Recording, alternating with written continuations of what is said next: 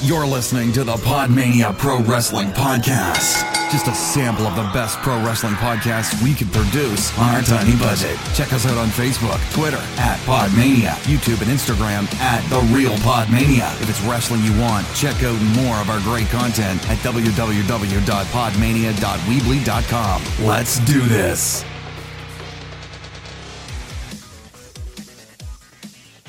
Hello, and welcome to another episode of the Podmania Podcast, another Impact review from the 15th of November 2018, the first of the Las Vegas tapings. I am joined, of course, by Garth Jackson. How are you, my friend? Hello. Yeah, good. Yeah, an interesting week of wrestling.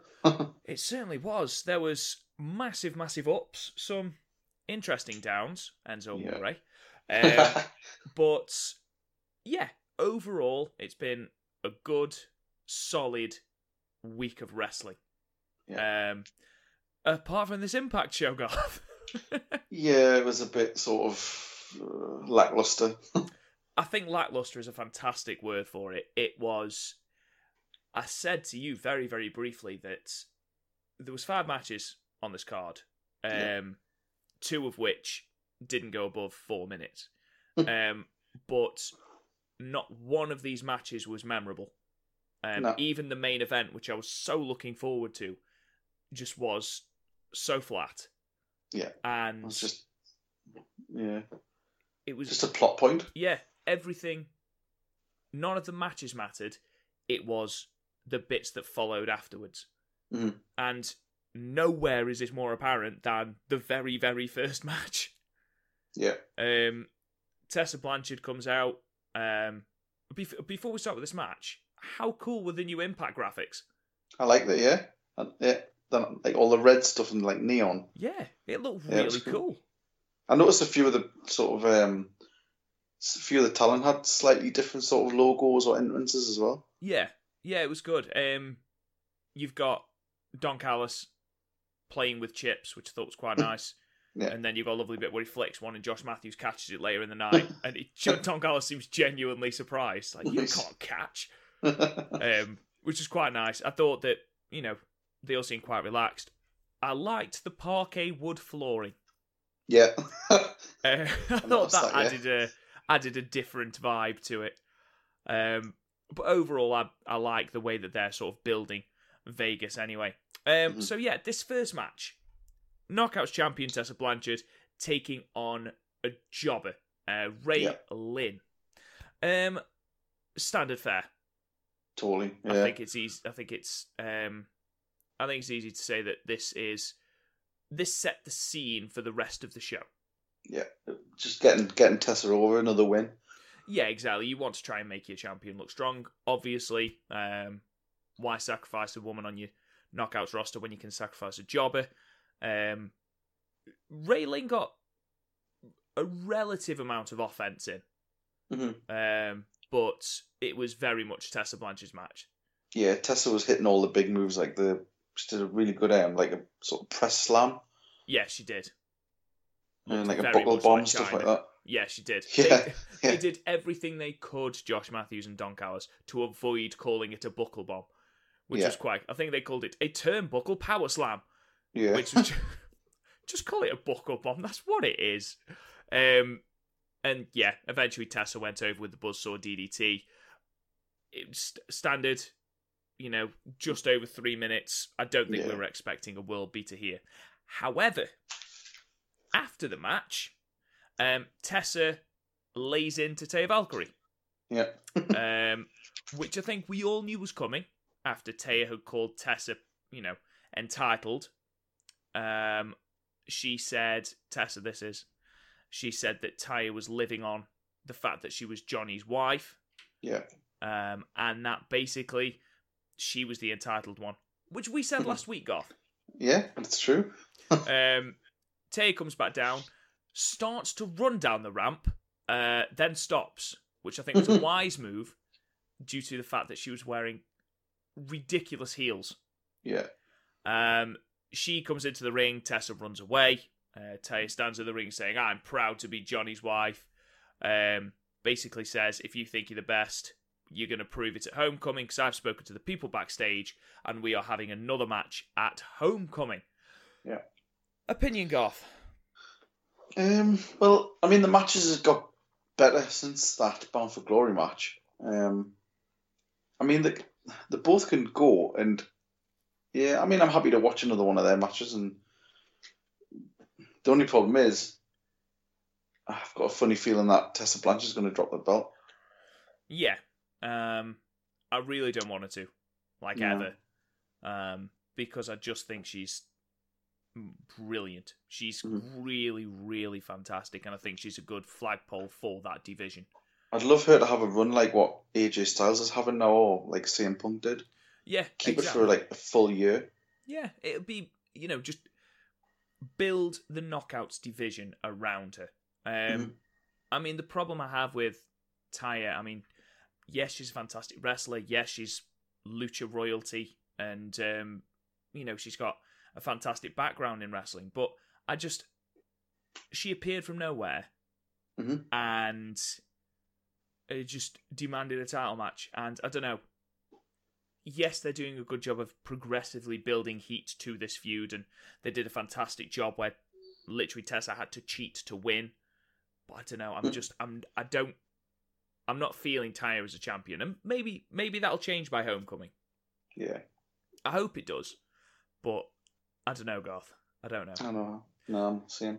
We then cut to Fallah Bahh and KM backstage, who continue to sort of fawn over themselves about how not Taya Valkyrie, got Taya Valkyrie on the mind now apparently, how Scarlett Bordeaux has changed their fortunes for the better, despite the fact that, she hasn't. They lost. Exactly, they lost repeatedly. But KM says he's managed to fight backstage and get a match against LAX.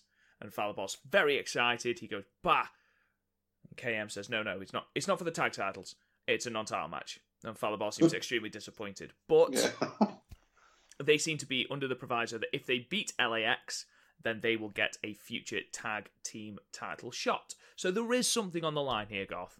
And it was a mercifully short backstage segment.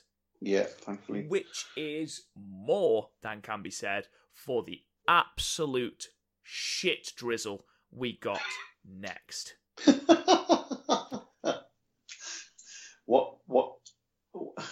What is it? Who are they? So the Rascals, who are a tag team or a faction on the indie scene, are coming to Impact in 2 weeks. And from what I've heard, I've not seen a lot of their stuff, but from what I've heard, they are an exciting tag team, and Lord knows that Impact need to bolster their bloody tag team division. Yeah. But this introduction was, how can I put it nicely? Fucking awful. This was shit.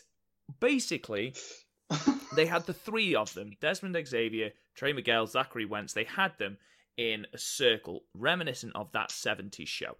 And they were doing the whole pot smoking parody thing where they cut round to each one. But I don't understand why, Garth. No, I've literally, on my notes, I've just got written Rascals and then question mark. I don't. I get it's a tease, obviously, because for those who don't know who they are, it's these guys are coming, find out more. So they're going to tell us more next week before they actually come. Yeah. But I was just left totally scratching my head. The laugh track was awful. Yeah. And the laugh track was set to bits that weren't funny. Mm-hmm. I remember watching it and just going, oh, what? What? And you've plastered all over social media for Impact at the moment, on Facebook, on Twitter, on their Instagram, is that the Rascals are coming. And I was quite excited at this prospect. But honestly, they just look like stoned teenagers. Yeah. I think they're trying to play on the whole bro thing again.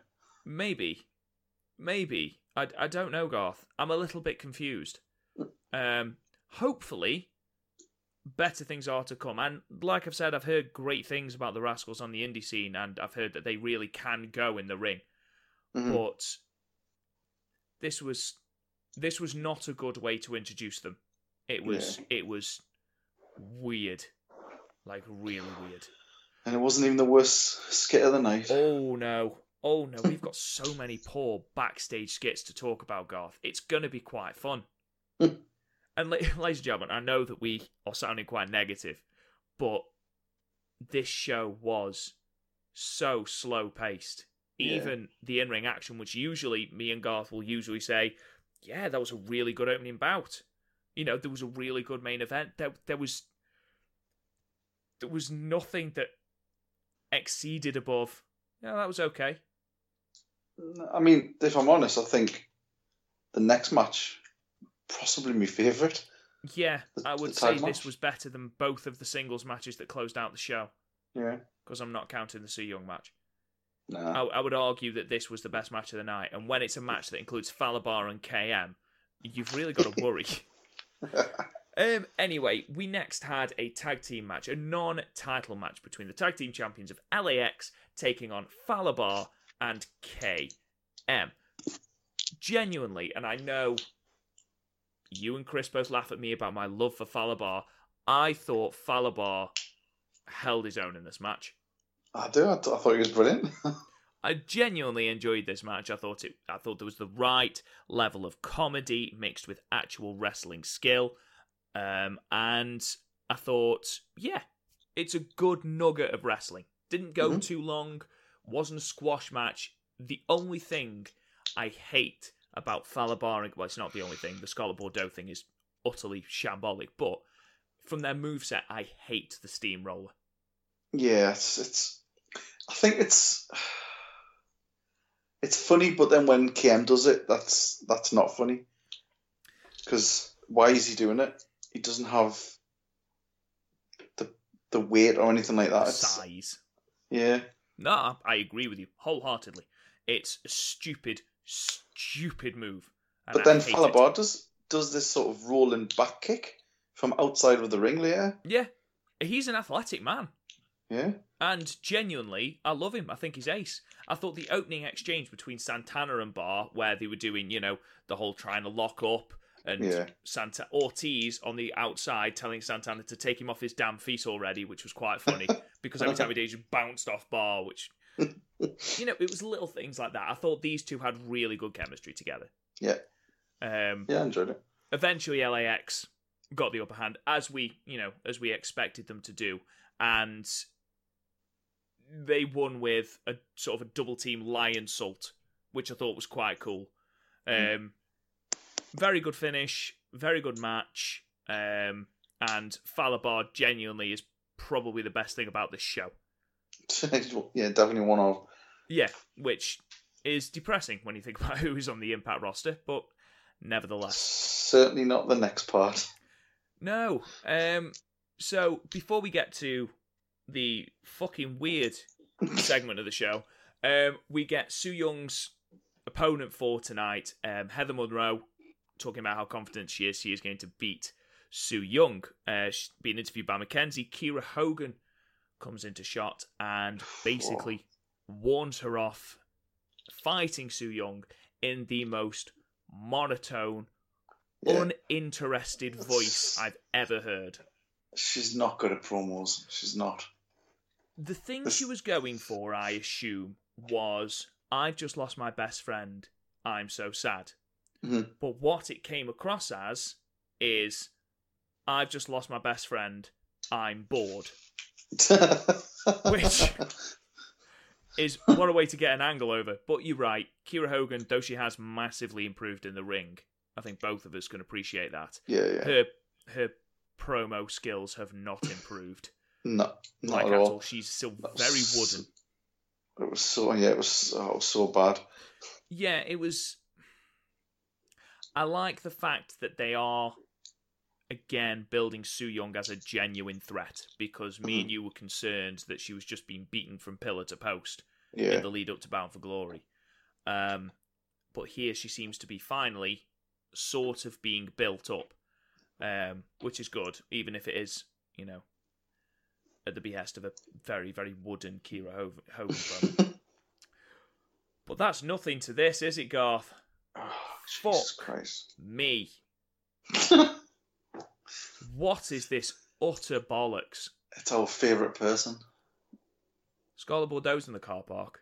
Yeah. And In the car park? in a car park, don't know why she's in a car park, she's walking through the car park. Two men come and sort of fight over her, which is okay, whatever. She then takes the rather rotund one by the hair, says, "Don't I know you from somewhere?" And says, "Come with me," and leads him off by his hair. And then this leads into, without a shadow of a doubt, the worst backstage segment I've ever seen in my fucking life. And we'll get onto that in a minute. I hate being negative on these reviews because genuinely Impact is a really good product to watch. It really is. And this show, I think, was just a very poor show. Yes. For me, anyway. I didn't One-off, enjoy yeah. watching this show. I found it a chore to get through. And when it's only an hour and a half, that's not good. But this stuff with Scarlett Bordeaux, it's not going anywhere. It's not. It's not good. It's not compelling. It's literally just week to week. What are we doing? Oh, well, let's just put her on the screen. The problem is as well, and again, I've seen her in the ring. She's fantastic in the ring. She can do a Canadian fucking destroyer. But her acting is just atrocious. Yeah. She's got no expression in her voice. You just don't. You can tell she's just not feeling the character. She's not in there. She's just going through the motions. It's a terrible thing to watch. I can't see how this angle is going to be good at all, and I just want it to end. Like, the videos weren't even mentioned today. The videos were not even mentioned this episode. The talent search was not mentioned. I swear to God, if they can it, after all we've had to sit through with it, I'll be fucking livid. Because honestly, I'll be over the moon. It's bullshit, is what it is. Totally. It's just, it's easily the worst thing about all of the Impact. The whole of Impact is the worst Since thing. we've started watching, 100%, because it makes no sense. If she was a heel and she'd been in the ring and, there was actually a storyline attached to it, I could buy into it. Yeah, why not? There was bits about the Eli Drake stuff this week that I actually enjoyed. Yeah. But I don't know. I don't find her a compelling character, like you say. I don't find this storyline compelling. I just feel like she's shoehorned into shows. Yeah. And it's such a horrible juxtaposition of things. Anyway, let's stop ragging on Scarlett Bordeaux. The next bit was good. Pardon? The next bit was fun. The next bit was fun, and we have got another Scarlett Bordeaux section later on in the show, so I suppose I should save up some of my swear words for that section, because that's even worse. The next bit was really, really good, and I am very much looking forward to what is inevitably going to come.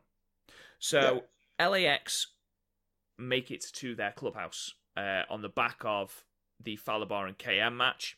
I enjoyed the fact that Ortiz is making fun of Santana for Bar out wrestling him. Yeah. I really enjoyed that. I've got a spanner here for you to unlock your knees. Yeah. Which I thought was quite funny. They talk about how the OGs have been non-existent since they beat them, and since Phoenix and Pentagon beat them at Final Hour, and Conan says they'll never see them again. Yep. What a way to bury a tag team! I was just going to say that's a line drawn underneath that. Then so sorry, Homicide and Hernandez. Bye bye. You're out. I assume they're going to come back. There's no way that can be it. Surely. Is it? I've got. I don't know. I think I've got a sneaky suspicion King will be back at some point. King's got to come back, surely. Fair enough if Hernandez and Homicide aren't. They're very old now. But, I mean, come on. As a manager, King's brilliant. I don't know. See, because what happens at the end of this bit here where they say, right, we're going to offer up a title shot to the Lucha Brothers, and then Conan says no, and they look all a bit pissed off. Yeah. I don't know, I can smell a turn. I can smell a heel turn. From LAX. Yeah. On Conan. Yeah. So you with think King's, I think King somewhere in the background. So what you think we're going to get at Homecoming is King managing LAX against Conan managing the Lucha Brothers. I don't know if at Homecoming it'll be, but even maybe at Homecoming they get the match with Lucha Brothers and then they do the turn during the match or something like that. Interesting. I think you're absolutely spot on. I don't think we are done seeing King. I really, really hope we're not. I think the seeds are being planted for Santana and Ortiz to turn on Conan. Yeah. Because especially after they said, but why not? Why not? Yeah. And Conan just says, I've never steered you wrong, have I? And then walks off without giving an explanation. There's something there. I agree. And hopefully, I hope this could be a slow build. Yeah, I like it. Slow build it to Slammiversary next year. That'd be great.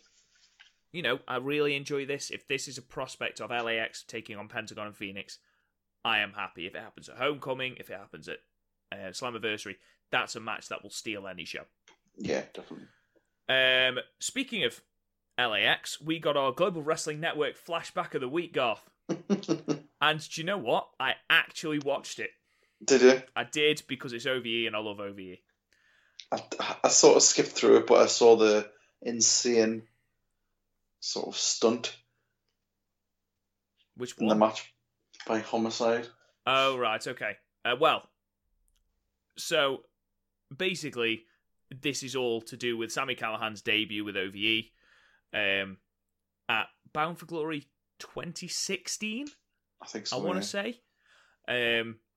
And there's a couple of ridiculous spots. There's one where Ortiz sort of powerbombs someone off the stage through a table. Yeah. Santana frog splashes from the top of the lighting rig. That's what I meant for Santana, not bloody Homicide. Oh, right.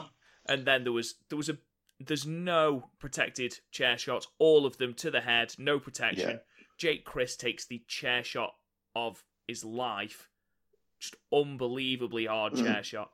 And there's a bit where Jake Crist goes for a superplex off one of the ring posts through some chairs and overshoots it, so he ends up going through the chairs, not Ortiz. It's a brutal looking match. And I would quite like to see OVE back in that title picture soon. Yeah. Definitely. Because I think a Crist Brothers taking on LAX feud would also be fantastic. Mm-hmm. We then get Sydal backstage talking up his match with Johnny Impact later on. Nothing to see here, really. It's cut and paste, third eye bullshit. And that match is coming up later on. But we then follow it up with the Desi Hit Squad. What are they doing with them, Garth? I don't know, because as soon as you thought they were sort of pushing them up, they just do this stupid shit. They don't do comedy well as a team, those three. They shouldn't be doing comedy. No, there's no chemistry between them at all. The entire backstage skit felt forced. Yeah. Basically, the three of them are poolside on some sunbeds, explaining that Indian food is the best food ever. And then Rohit Raju is talking about how Thanksgiving's coming up and how he can't wait for the turkey and all this. Garma Singh for some strange reason, takes issue with this, despite the fact that he lives in America, and starts to say about Americans being fat and don't pay the taxes and, the typical heel spiel. Yeah. And said that they're going to ruin Thanksgiving next week. Now, I don't know about you, Garth. If you want heat on a tag team, you don't put them on sun loungers. Unless you're Razor Ramon. Unless you Carrington can pull it off. And I'm sorry, these three men collectively cannot pull it off. No. They should just be having matches. They shouldn't just be having matches. Let them win. Yeah, exactly. Do you know what? Build them like the Authors of Pain in NXT. Okay. Just come down, destroy some shit, leave. Don't talk. Don't talk. If you want to use Garma Singh as a mouthpiece, use him as a mouthpiece, but stop it with this comedy bullshit. Don't have him fucking interacting with Scarlett Bordeaux. Don't have them chilling poolside. What the fuck is that? And don't have Garma Singh doing this horrible, just typical foreign, 1970s foreign heel spiel. Yeah. Because I'm sorry, the thing they do worst is talking, and it's the talking and the stupid skits and the poor booking that has ruined this team. Yeah. Because I'm sorry, I don't give a shit if they turn up to Thanksgiving next week. It's going to be absolute rubbish. Yeah. It sounds like a bit of a shit show anyway, that Thanksgiving. Wow. The turkey soup match is back. Yeah, exactly. Great stuff.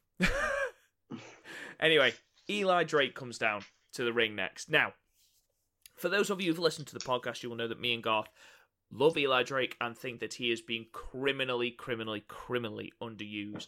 This whole lawsuit bollocks to get Joseph Park and Abyss out and sort of calling out people who have glorified death matches has been long drawn out and been a bit pointless, really, especially as it's lasted again probably since Slammiversary. Yeah, it's been totally cut short, hasn't it? It has. It seems that they went with one direction, realised it wasn't going to work, and then they've sort of gone in a completely different direction. This direction is better. Yeah, I actually really enjoyed this bit. Yeah, I enjoyed this segment. Eli Drake comes down, says that he's the last of a dying breed, says that we, as an audience watching wrestling, which to be fair, he does have a point, we only pop for ridiculously hardcore and ridiculously flashy spots. Yeah. And he says that the only weapon he needs is his mouth, because words that come out of here are worse than any lighting tube, which I thought was quite a nice way to end it. He runs down Abyss, calling him washed up, and basically calls out all hardcore wrestlers.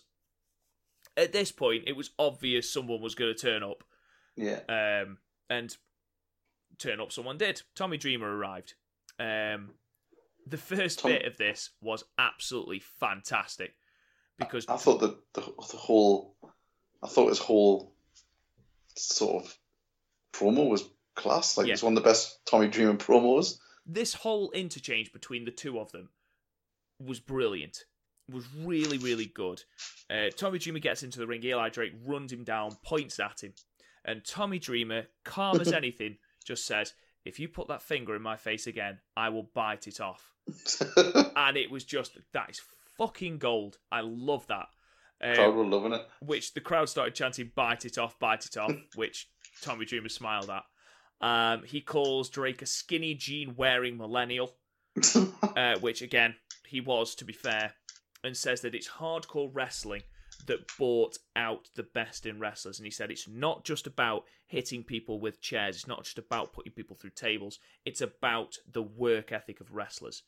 And he said there are people in the back with limps and scars to show how much they love this business. And he gives out particular praise to Conan and says that without Conan and his, Lucha Revolution, we'd have no Eddie Guerrero, we'd have no Rey Fenix, we'd have no Rey Mysterio, and we'd have no Pentagon.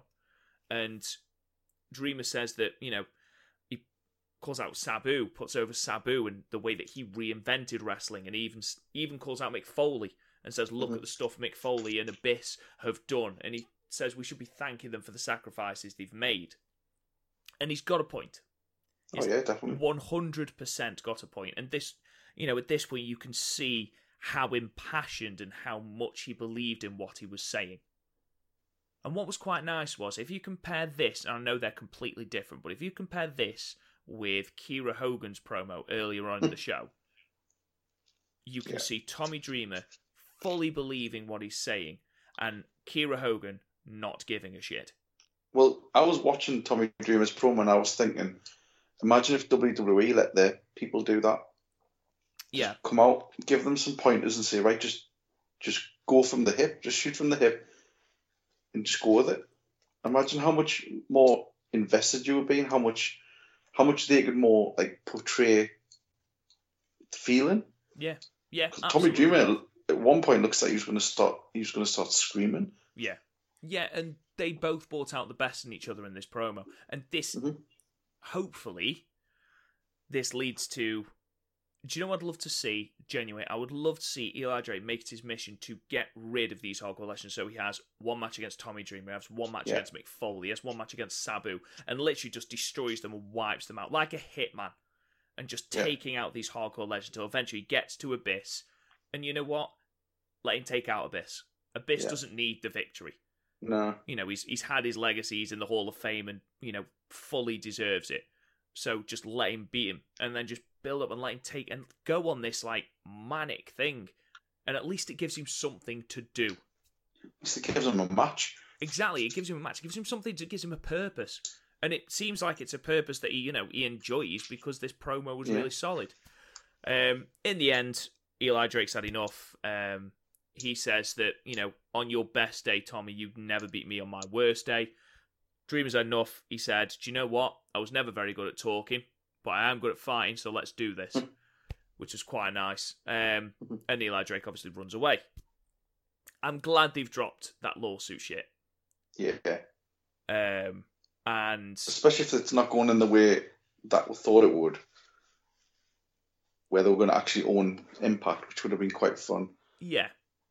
But if this is the way it's going to go, I'm happy with this direction. Because ultimately, at least he's got something to do. Yeah. Don't get me wrong. I'll tell you what. Go on.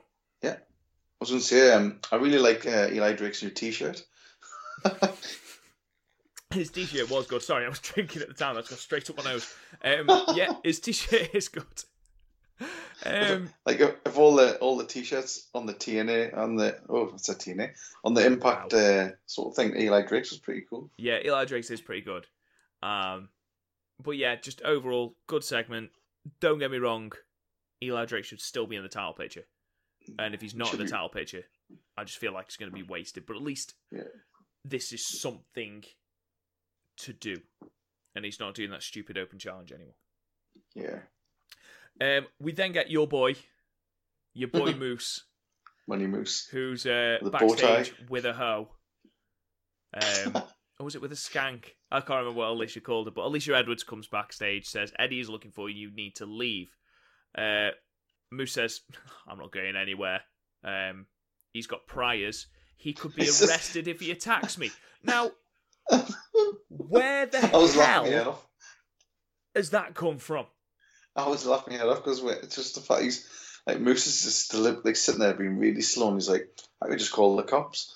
Yeah, if he's going to attack me, I'll call them. Do you know what? If any wrestler had done that, can you imagine the hardcore match at WrestleMania 17? Sorry, and Kane is about to chuck Raven through a wall, and Raven just goes, "No, stop! This is assault. I am going to call the police." Or any number of times that like Stone Cold's been arrested. Exactly. Stone Cold dropped a car onto a bus that contained people in it.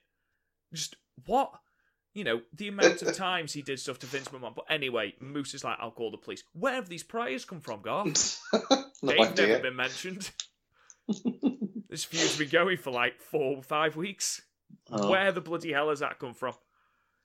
I don't know. I just thought Moose looked really funny. He did. He had like a red sparkly shirt and a bow tie. Again, Garth, the word is resplendent, my friend. Yeah. Absolutely gorgeous, that man. Money. Anyway. I don't want to talk about this bit because I'm only going to get cross. Let's just get it over with quick. 3 refs were backstage arguing about what was happening with Tessa Blanchard and saying, to be fair, it's an unsafe work environment. Their acting was better than Kiera Hogan's. It was better than Scarlett Bordeaux's. And she walks in with the bloke that she'd got from the car park, who'd now got Scarlett's private security written on his chest in pen. And Scarlett attempts to be sexy with the referees. And run away. The youngest one runs away, and to be fair, he does look about 12. But mate, please explain to me what the hell this was. For a start, Scarlett Bordeaux might as well have been wearing nothing. Because there was literally no material. Oh, yeah. And it was a I'm little sure bit that's awkward. I'm sure that's her match attire. She wrestles in that? I think so. Holy shit. Oh, God. I mean,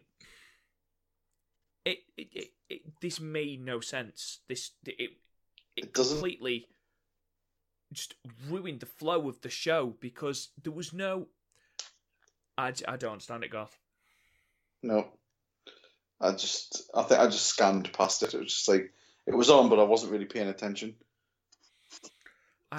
Scarlett can fuck off. She really can. Yeah. And I don't mean that as a sly against her.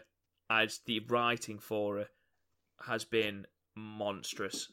And the character is awful. The entire talent search is awful. As just this segment, it just encapsulates exactly why I hate this storyline. It makes no sense. She can't act. She looks uncomfortable in the part. Why was she with the referees? Why she dragged a random bloke out of a car park to become private security? What happened to the bloke she had at the start? Can you remember right at the start on her debut? Oh, yeah. What happened to him? He probably got sick. Maybe. It's just... do you know what? Can you end it on a positive? The referee she was hitting on did look fairly stacked. Yeah. So, well done, Mr. Referee. Then, let's move away from Scarlett Bordeaux shit. We then got a non-title match between the Impact World Champion Johnny Impact and Matt Sydal. Opinion, Garth? It was an alright match. It was... Yeah, there's a few good exchanges, and there was a nice sort of roundhouse kick to the head by Sydal, which sent Johnny Impact out the ring. Yes, I saw that nowadays. That was quite good, but I mean, and the sliding German that Johnny Impact's doing, I really like that. Yeah. I mean, he did a corkscrew plancher off over the turnbuckle, not even over the ring, but over the turnbuckle. Yeah. I mean, it was a decent match, but it was definitely a case of just getting a match and then going through the motions at some point. Yeah, I don't think anyone at any point thought Matt Sydal was winning this. No, there was a lovely moment where Matt Sydal had grabbed Johnny Impact on the outside, launched him into the barricade, and he spouted some of his third eye bollocks, and you heard one person in the crowd saying, "Your third eye's blind." Oh, God. Oh, my God. In reference to the band, I assume, but good grief. Good grief. That was that. Oh, God. Anyway, Impact eventually wins with a Starship Pain. A Starship Pain that connected far better than his Starship Pain on Final Hour. Yeah. I'm still not sold on the move, but there we are. It was a standard match, but where it needed to be good, it was good. Yeah. But it wasn't anything exciting. I mean, these two in a proper title match at a pay-per-view, I think they could have a excellent match. Absolutely. But this was just, let's go out there and have 7 or 8 minutes of just a decent match. This was there. I think it's the best way of describing it. It was there. Maybe it was just a way of getting Johnny Impact in the ring for the aftermath. Yeah, and I think that was, again, the story of most of the matches. It was so that, bits could happen afterwards. Mm-hmm. Killer Kross's music plays, and obviously Killer Kross comes down to the ring. He's had a bit of a change of heart. Yeah. And he starts praising Johnny Impact, says the better man won at Final Hour, and says that he's obviously not the hand for change. He says that, however, Johnny Impact is. He says that now he's the world champion. People are going to be after him. He's got no friends, but he is his friend. But if he needs him, call him and he'll be there. Johnny Impact says no. basically. Turns down the offer, leaves the ring. Killer Kross looks absolutely livid. What was your opinion of this segment? I initially thought he was trying to lure him in to maybe attack him or to try and get another match. To sort of say, oh, look, yeah, you beat me fair and square, blah, blah, blah. Let's do it again. Yeah. But has he just sort of dropped Moose? I don't know. I mean... Or I'm wondering if it was maybe the fact that that's his like hometown crowd. They've So let him trying just to go out make and game face reaction. have a bit of fun. I don't know. Because it wasn't even like a sort of normal, slow promo. He had a bit of a sort of, I don't know, like a lift to it. He had a bit of banter with the crowd, didn't he? Yeah.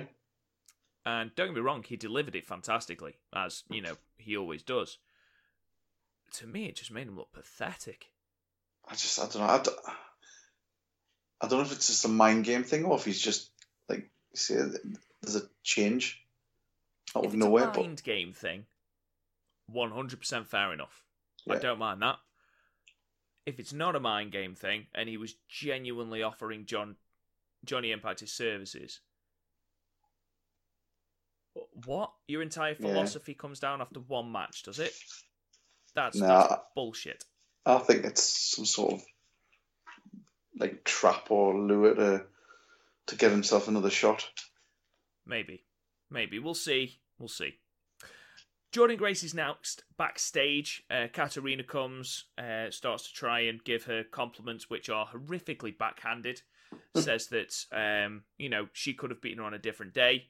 Grace accepts and says, right, we'll have a rematch in 2 weeks then, and walks off with Katarina going, which is quite nice. So we're going to get this match again in about 2 weeks. Yep. Eddie then does attack Moose backstage. There was a wonderful moment where Moose holds the phone up and goes, I'm going to call the police. Noticed that. And Eddie just knocks the phone out of his hand. And dives Eddie's on just him. Like screaming. And some nurses arrive from absolutely nowhere to take him to what can only be described as a mental institution.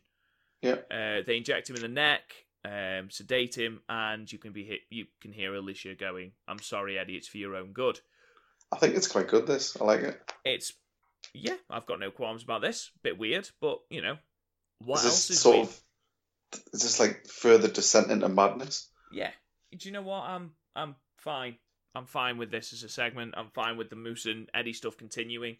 Yeah. It's hopefully going to boil down to a very, very good match. I'm happy. I wonder if this is another one where it's going to be like a double turn, where it's Eddie starts being the one who's pursuing Moose, and Moose is just like, look, I'm done now. I want to move on, and Eddie's being the sort of weirdo again, like he did with Sami Callihan.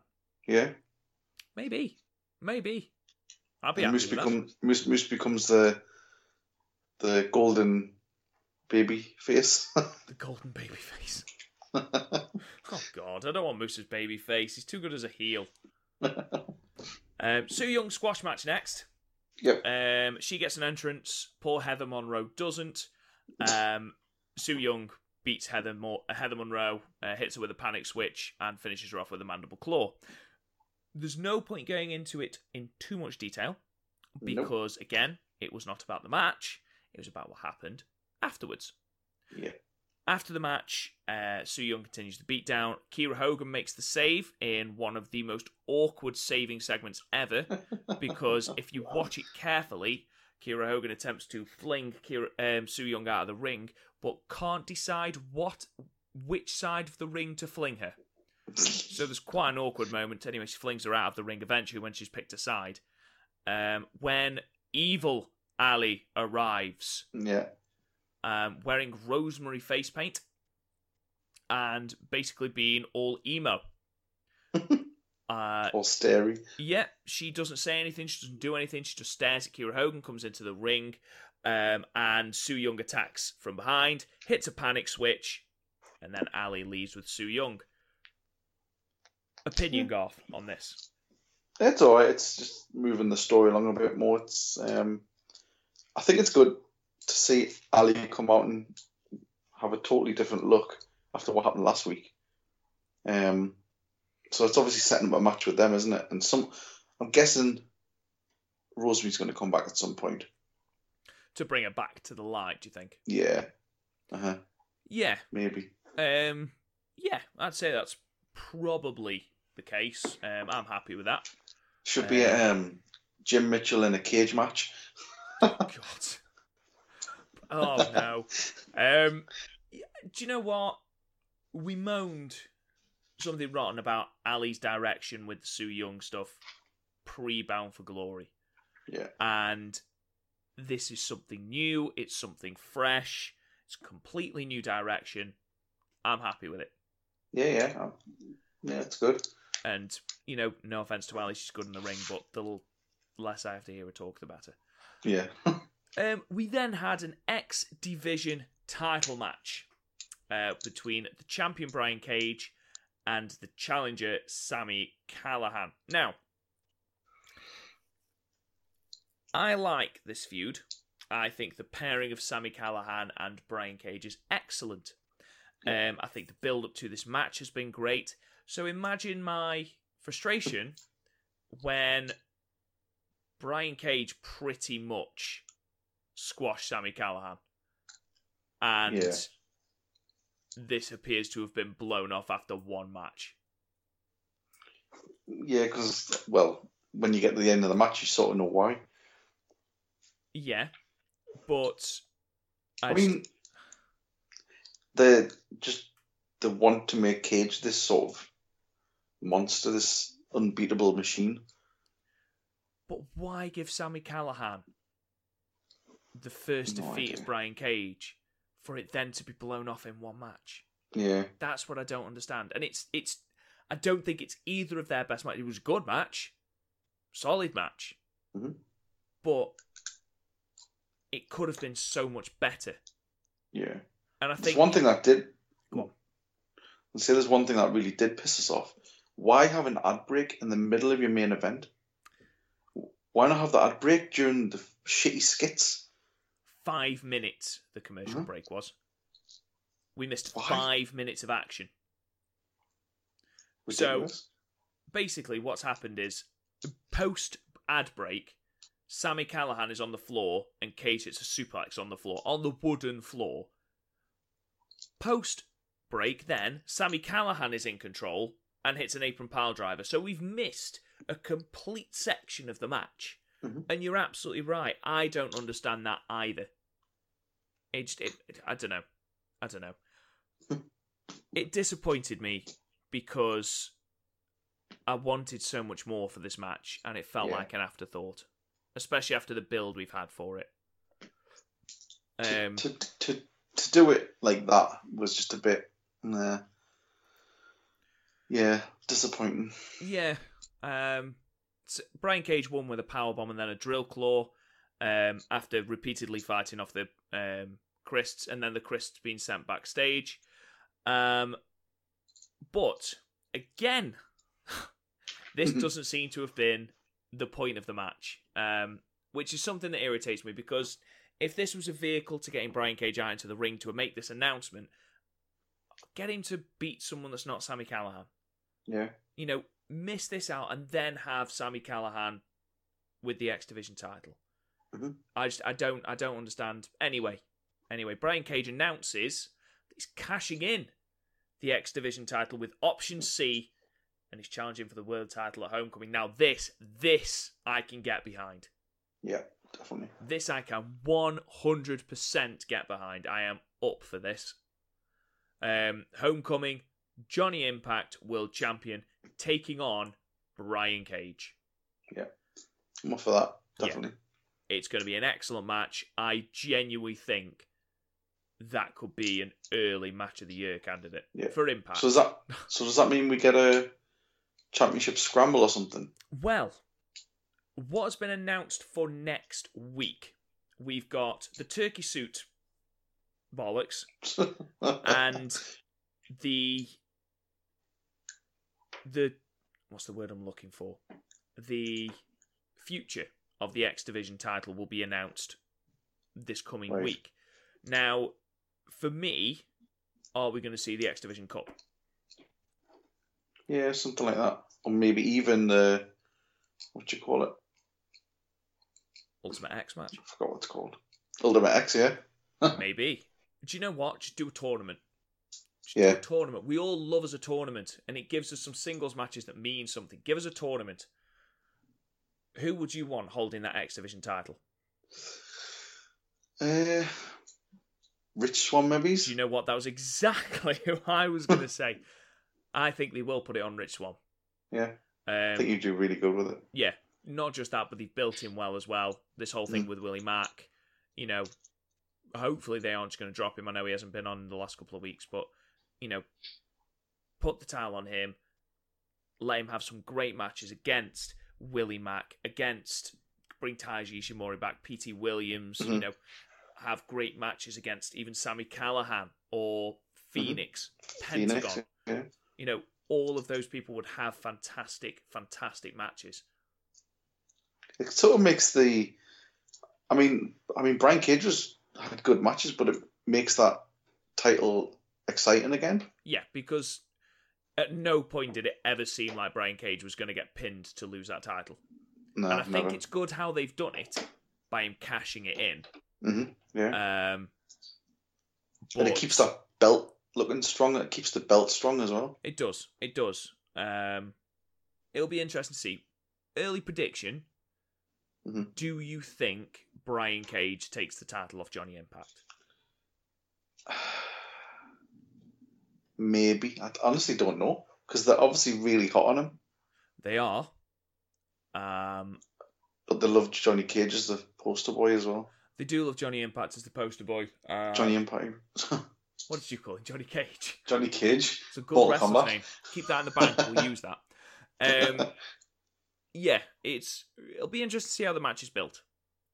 Because they are going to have to keep Brian Cage strong if he does lose to Johnny Impact. Or does Killer Cross come into it somewhere? Maybe. I mean, Killer Cross is certainly going to cost Johnny Impact at some point, whether it's in some non-title matches or whether they do stretch it out until Homecoming. It would be extremely disappointing if that's the way Brian Cage gets the title. Yeah. But nevertheless, we had a tease for an LAX Lucha Brothers match, which we all want. We had confirmation of 2 matches for Homecoming with Brian Cage, Johnny Impact, and then Tay Valkyrie and Tessa Blanchard. If you put LAX versus the Lucha Brothers on that card, Jesus, that's a good card straight away. Yeah. But, ladies and gentlemen, that is all we have time for on this episode of the Podmania Pro Wrestling Podcast. Garth, out of 5, what would you give this show? 2.5. Yeah, sort of right down the middle. 2.25, 2.5. I think it was an average show. It existed. I think that's probably the best way of describing it. Did you agree, ladies and gentlemen? If you didn't, please talk to us on Twitter at @Podmania or follow us on Facebook. You can talk to me on Twitter at RealRobGoodwin. Garth, where can they find you? At Drummer Jackson. Don't forget to subscribe to the podcast on iTunes and on CastBox. Leave us a 5-star review. It really, really helps out the podcast. Thank you so much for listening, ladies and gentlemen, and we will talk to you guys again soon. See you next week.